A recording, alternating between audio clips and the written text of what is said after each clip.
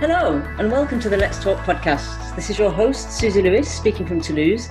And in today's episode of Let's Talk, we will be discussing transformative learning and its place in today's workplace. I am delighted to welcome Keith Jones and Tessa Sharp. Keith, Tessa, welcome to the show. Thanks, Susie. Keith, Tessa, you both have a wealth of experience in learning psychology, organizational development, facilitation, and leadership. And you have both held senior roles in both corporates and now with a wide variety of client sectors.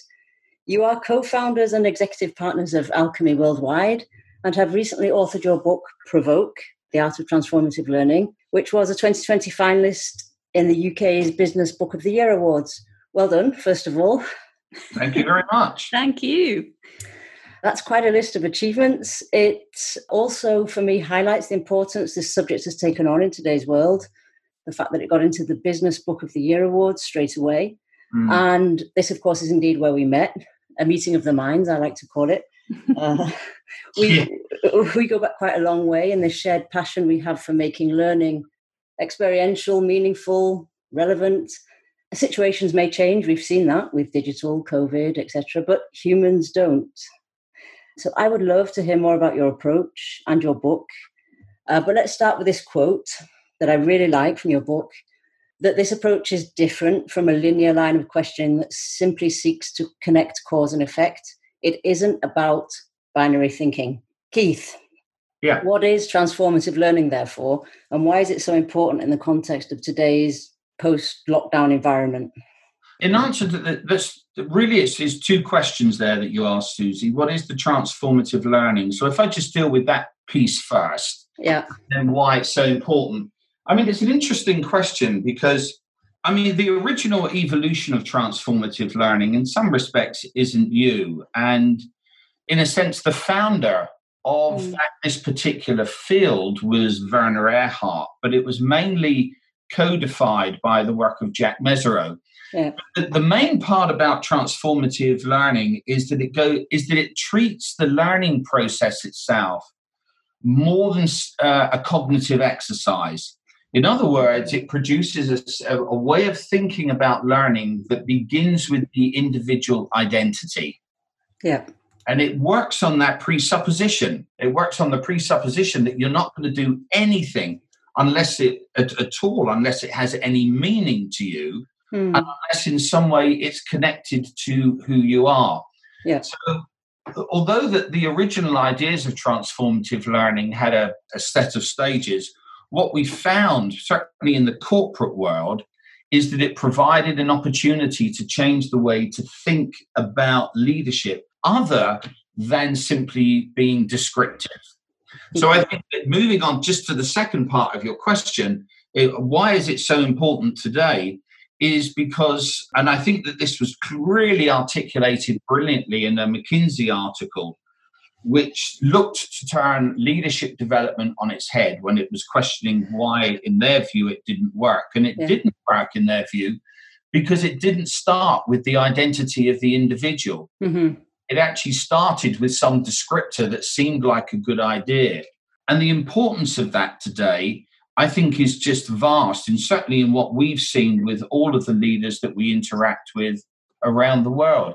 Tess, I don't know if you've got anything you want to add to that.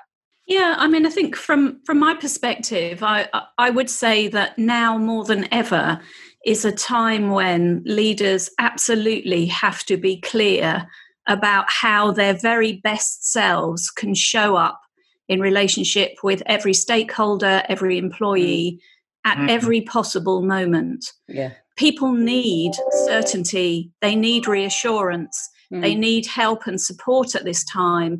And if leaders are so focused on process and outcomes, they're going to leave their employees behind and potentially have a workforce that are disengaged and very demotivated.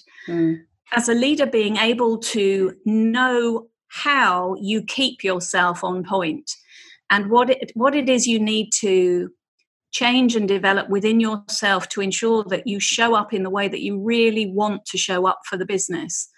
That's part of what the transformative learning agenda is about. Yes, it basically starts with the individual and his or her understanding of their own conscious leadership and their own clarity and purpose before they move it into a space where they can inspire and guide other people. So, Tessa, how do we achieve transformative learning, therefore? What's really key here, and actually the book being about transformative facilitation, is about how we provide and enable our leaders to have the skills to do this for themselves, as Keith has mentioned. Yeah. There are a whole range of different types of approaches to learning, which really sound and strong transformative facilitators need to have access to within themselves. You know, being able to facilitate a senior, bright, busy, intelligent professional's learning is something that requires three key things. It requires personal potency, it requires the ability to be able to create psychological safety, and it requires the ability to be able to navigate where each of your learners are in their own process of learning at any one time. There has to be a complete and utter suspension of judgment, because we all defend against learning in different ways, and learning can be a scary place for many people, particularly those who are senior, who have a level of professional reputation and a sense of achievement that they seek, understandably, to protect. So you've got to dare to be uncomfortable, essentially, as a facilitator before you even look at transformative facilitation. This is what I'm hearing. Absolutely. Absolutely. So why Provoke? Why this book? Keith, where did it come from? Oh, the book came as an integration of a life's work. I mean, it's one of those rare experiences for me where the initial part of my professional career some 40 years ago was in clinical and forensic psychology. And then the last chunk in organizational psychology and applied psychology. So to a large extent, it was, first of all, an attempt to integrate a variety of different experiences. The second thing was that what I found in the integration of many of those disciplines is that it tended to fly in the face of what was considered the orthodoxy of facilitation. You know, I mean, I've led lots of teams of psychologists where, in a sense, what I don't want to do is to sound as if in some way I am dismissing the standard ways of good facilitation. I'm not. What I'm saying is that there are many occasions when the orthodoxy of facilitation actually gets in the way of learning happening. And it gets in the way of that largely because that there is a step that the facilitator is unwilling to take. There is a step that the learner is unwilling to take that goes right to the heart of the matter. And so Provoke was really an experiment in integrating that experience. It just so happens that when the book was finally written, it did challenge many of the orthodoxies of facilitation. And interestingly, we had a note the other day from one of the senior representatives from the International Association of Facilitators, where they produced a major book in the 1980s about the practice of facilitation. And he indicated that this book is probably the biggest contribution to facilitation since the 1980s and fills a massive gap. But that's brilliant. And I think, to come back to what Tess was saying, the transformative part of that gap is morphing, isn't it? And it is about how you step out of your structural doorways in terms of your mind, and how you also step out of your bias in terms of the way you do your job, if I put that in inverted commas, because we're seeing the same shift in leadership models as well, aren't we? Yes. Well, absolutely. And I think, sorry, Tess, I'd probably guess that you're wanting to say something. That's okay. But one of the other final parts is that I wanted to offer the opportunity for facilitation to move from the role of a facilitator the facilitator being a dramatic artist. I love that. To create dramatic art out of learning. Yeah, the point I just wanted to make, and I agree with you, Susie, about in a way that there is a similar parallel shift happening in leadership today as there is in facilitation, which is a shift is needed from driving the organisation or driving our learners and our workshop attendants through a structured process of activity and moving away from that or extending your range into recognising when there is a need to focus, and this sounds crazy, but to focus on the beingness of being a leader. Yeah, and I think it doesn't sound how do crazy. I need to be in order to have the greatest impact? And it's not always about doing. No, and I think that's hard. It's hard for leaders who work in environments where it is about delivery and it is about doing and it is about cognitive doing and not necessarily emotional being. Yes. So how do you manage that in your book, Provoke, in terms of what that means for the skill set of a facilitator, Tess? We manage that by highlighting the importance of some of the core elements. So whilst the Transformate methodology that we have developed as part of Provoke and our transformative facilitation seminars, whilst the methodology is an 8-stage process through which facilitators, leaders and learners can kind of work themselves through that process, it also highlights the individual contexts within which learning and transformation can happen. And it's only when we are really sure for ourselves where that point needs to be. So if I give you an example, we have named one of the dimensions of transformation, compression. Yeah. Now, if we think any of the leaders out there listening or any of the facilitators, think about a moment when you have experienced yourself as feeling on the edge, compressed, pushed, held, your feet held to the fire in some way where you have just taken a deep breath, not known quite what's going to happen, and you kind of compress yourself into a situation. Yeah, now, I'm sure that speaks to a lot of people, particularly. Yeah, especially given the current pandemic situation. You know, so many people have faced situations they've never faced before and have had to just take a deep breath and go for it. Well, you know, we learn a lot about ourselves in that point of compression. Yeah, loads. Yeah. Whether we choose to step away from it and avoid it, even that tells us something about ourselves. It's very destabilizing, isn't it? And I know like the concept of destabilization for me is key to understanding how to achieve transformation.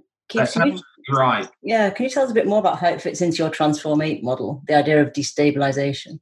Susie, the destabilization part was fundamental to the original ideas of transformative learning, that there is a destabilizing point at which the individual is basically confronted with themselves. Yeah.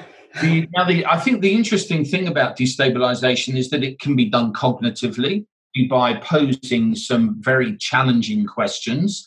It can be done experientially when an individual is then confronted with a situation whereby the ways in which they view situations or the ways in which they view the world become challenged. The interesting thing about destabilization, which is one of the key points of the book, is that the process, the real process of learning is unseen, completely unseen to the facilitator and unseen to any of the delegates.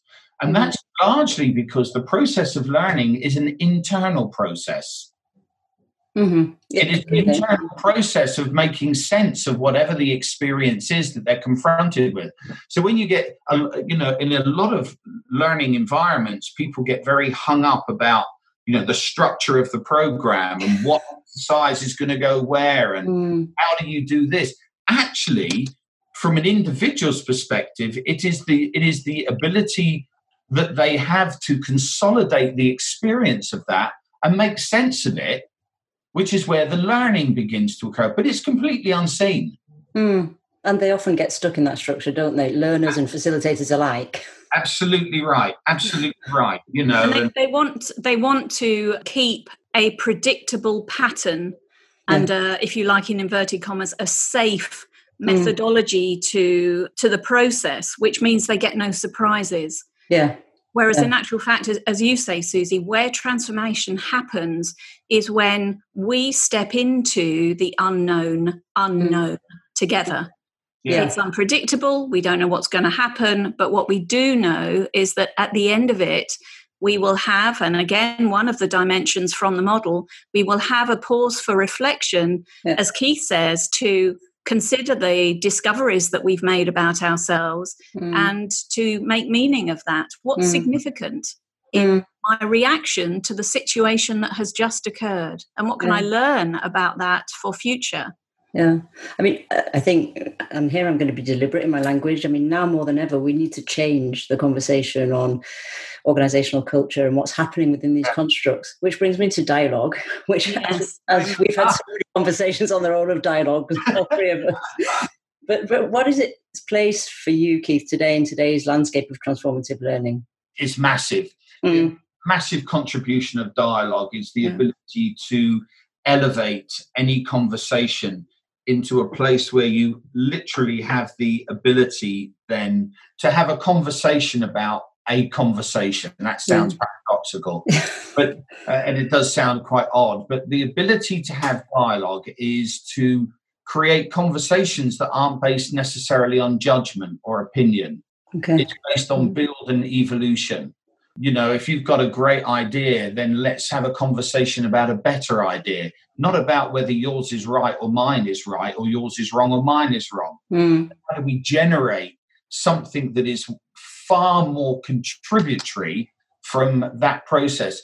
And the skills of dialogue offer the opportunity to do that uniquely, I think, in certainly in some of the areas of work that have been identified as key levers of performance. And so I think that your point is well made, Susie, actually. Tess? Thank you. Yeah, if I can just chip in here. I mean, I just think about the number of business meetings I have sat in over the years where the extroverts in the room who have a preference to talk their thinking out loud take up the majority of airtime, where often the conversation is, rather than people listening and building on ideas, what's actually happening is people are waiting for a space to speak. So they're already lined up with what they want to say before they've even heard what the last speaker has had to say. Yeah. And this competitive, debative, conversational pattern is not the conversation that will take business forward in the future. It really, really isn't. But for leaders to learn the conversational skill to recognize when we are in an opening up phase of a conversation where the objective here is let's just get every crazy idea out onto the table without judgment, without any form of monitoring or assessment.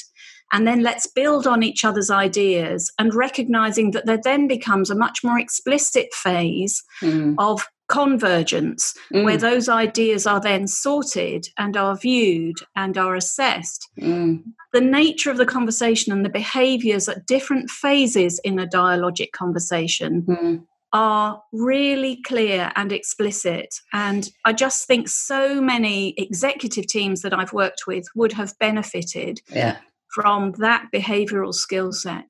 Yeah, and I was just going to say, I love what you're saying, but I'm questioning myself at the same time, how often is that objective on the executive table in terms of listening to understand and going through divergence, convergence, and getting to something maybe different and that's in a space without judgment? Yes. I know there's lots coming in, like design thinking methodologies, where they explicitly talk about divergence of ideas, convergence of ideas, and empathy. But in terms of application in your work, you know, how much because it inevitably brings you back to culture. Now, I know that's a little bit my favorite subject, but, you know, how much does organizational culture and context influence the success of the dialogue around transformative learning? Keith? Massively. Massively. And it affects it probably not in a way that a lot of people would initially identify. So if I just, give two principles. The first one is that if we look at behaviour and culture, and Susie, I mean, like yourself, we've been involved so many culture programs over the years that have sought to redefine or redetermine something. But what you'll notice, which becomes this is where the dialogue part contributes to it, is that people's behaviour is directly proportional to how things occur to them. So how the world shows up for me in my experience is more likely to determine, and my own biases are more likely to determine my behaviour. That's the first part.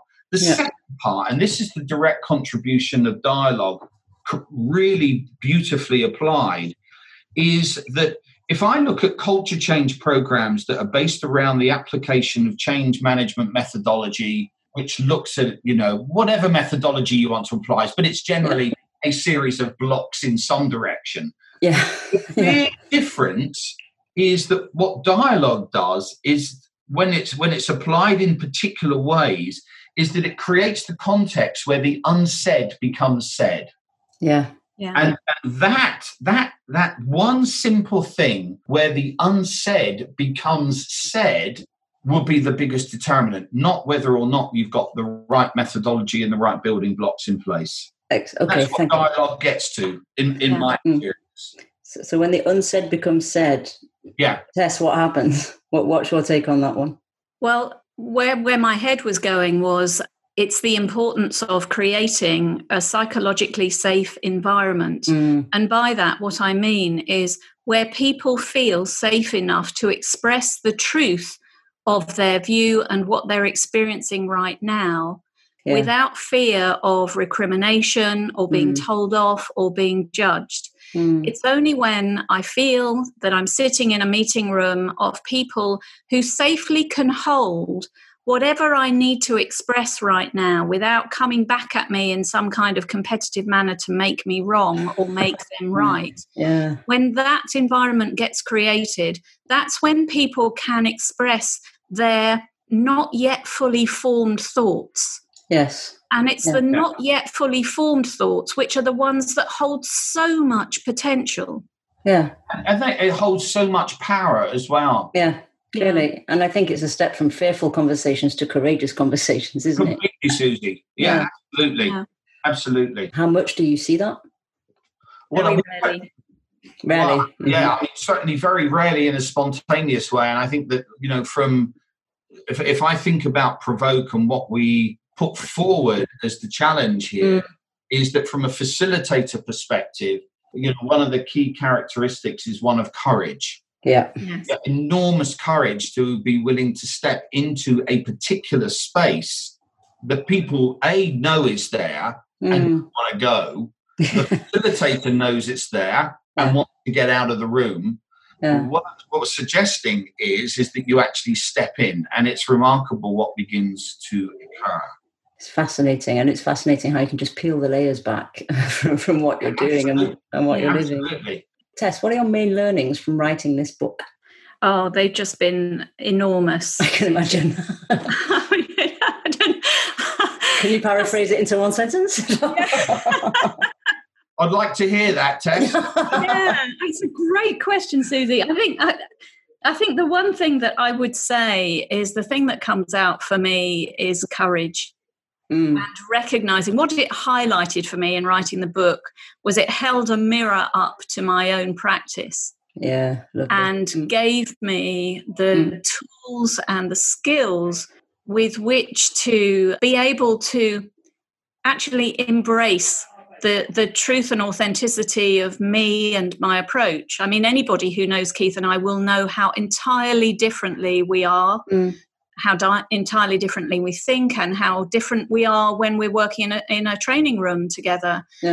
And actually, there's a real benefit in that variety. So it was a fascinating time to critically reflect on my own practice and to realise it encouraged me actually to have more courage. I have to say, it did. Excellent. Keith, what's your main learning? I mean, this sounds a cliche, so forgive the cliche to you, Susie, and to anybody who's listening to this. All right, but the first part is I really got what it means when people say, you know, I actually really got just how much I don't know. Provoke was written from an internal space in my experience that I didn't know, but that Tess very skillfully facilitated out of me. So a lot of stuff in there that I simply wasn't in my consciousness until the conversation was had. Then it was put down in paper, and then I thought, oh my God, I didn't know I knew that I didn't know that I knew. Wow. Well done, Tess, anyway, for facilitating it out of Keith's inner space. Yeah. But this is the joy. I think what it illustrates is that, you know, for people who choose to move beyond the technicality of facilitation, facilitation actually is a visceral experience as well as a cognitive, as well as an emotional experience. Yeah, and it's a bold experience, isn't it? It's bold for the people being facilitated, and it's bold for the people facilitating. For sure. And just being bold, therefore, is it too bold of me to ask you both if writing Provoke was about leaving your legacy, therefore?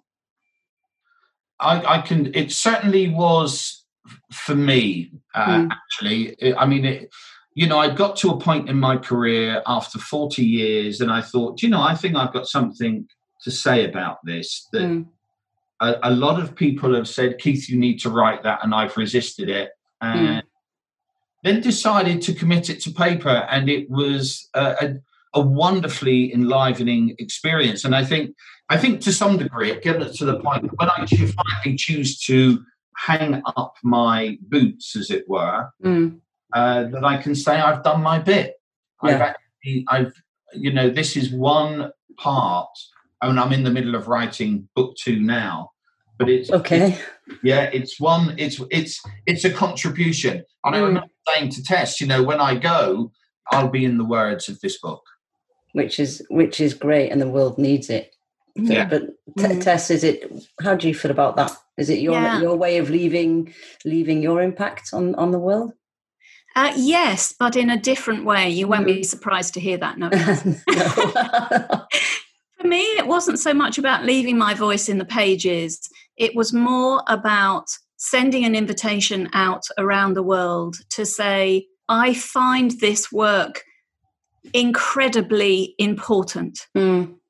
And the impact that this work can have on humanity is beyond our wildest dreams if we have the eyes to see it. Yeah. And so it was an invitation sent out to see who would come close, who would want to join our community of practice, and in this field of work to grow and develop for humanity. I mean, this takes it beyond business. Yeah, clearly. As a human race, we learn these skills to be able to be open to what we don't yet understand or don't yet know, and to work together in alignment.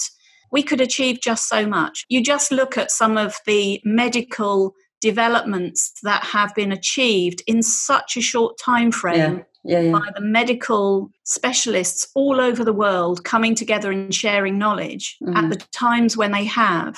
It's that kind of thing, to have those skills and that generosity of spirit. Yeah, that's why I did it, to create a community. Well, I'm so glad you both did, because I think we need humanity more than ever now, particularly in business. Yes. Time has flown as ever, but would you have recommendations or a last piece of advice for organizations or leaders looking to become deliberately developmental or maybe even transformative? Tess? 2 things. I would say have courage, because what you need is within you. And I would say stop judging yourself and embrace the superpowers that you have. Thank you. I just want to leave a few seconds for our listeners to take that in. Thank you for that. Keith? To step beyond that which you believe to be all that you know. That's absolutely what it would be. And when you do that, remarkable things begin to occur. Excellent. Thank you. Thank you so much for coming and sharing your thoughts with us. And definitely look out for the 2nd edition of Provoke. If you want to know more about Keith and Tess, transformative facilitation and what Alchemy do, please head over to their website, www.alchemyww.com. We hope you enjoyed this episode. If so, please head over to iTunes and give us your review. So it's bye from me for now. Thank you once again, Keith and Tess, for sharing your wisdom with us. And thank you, Susie. Thanks, Susie. And we'll see you soon for the next episode of Let's Talk.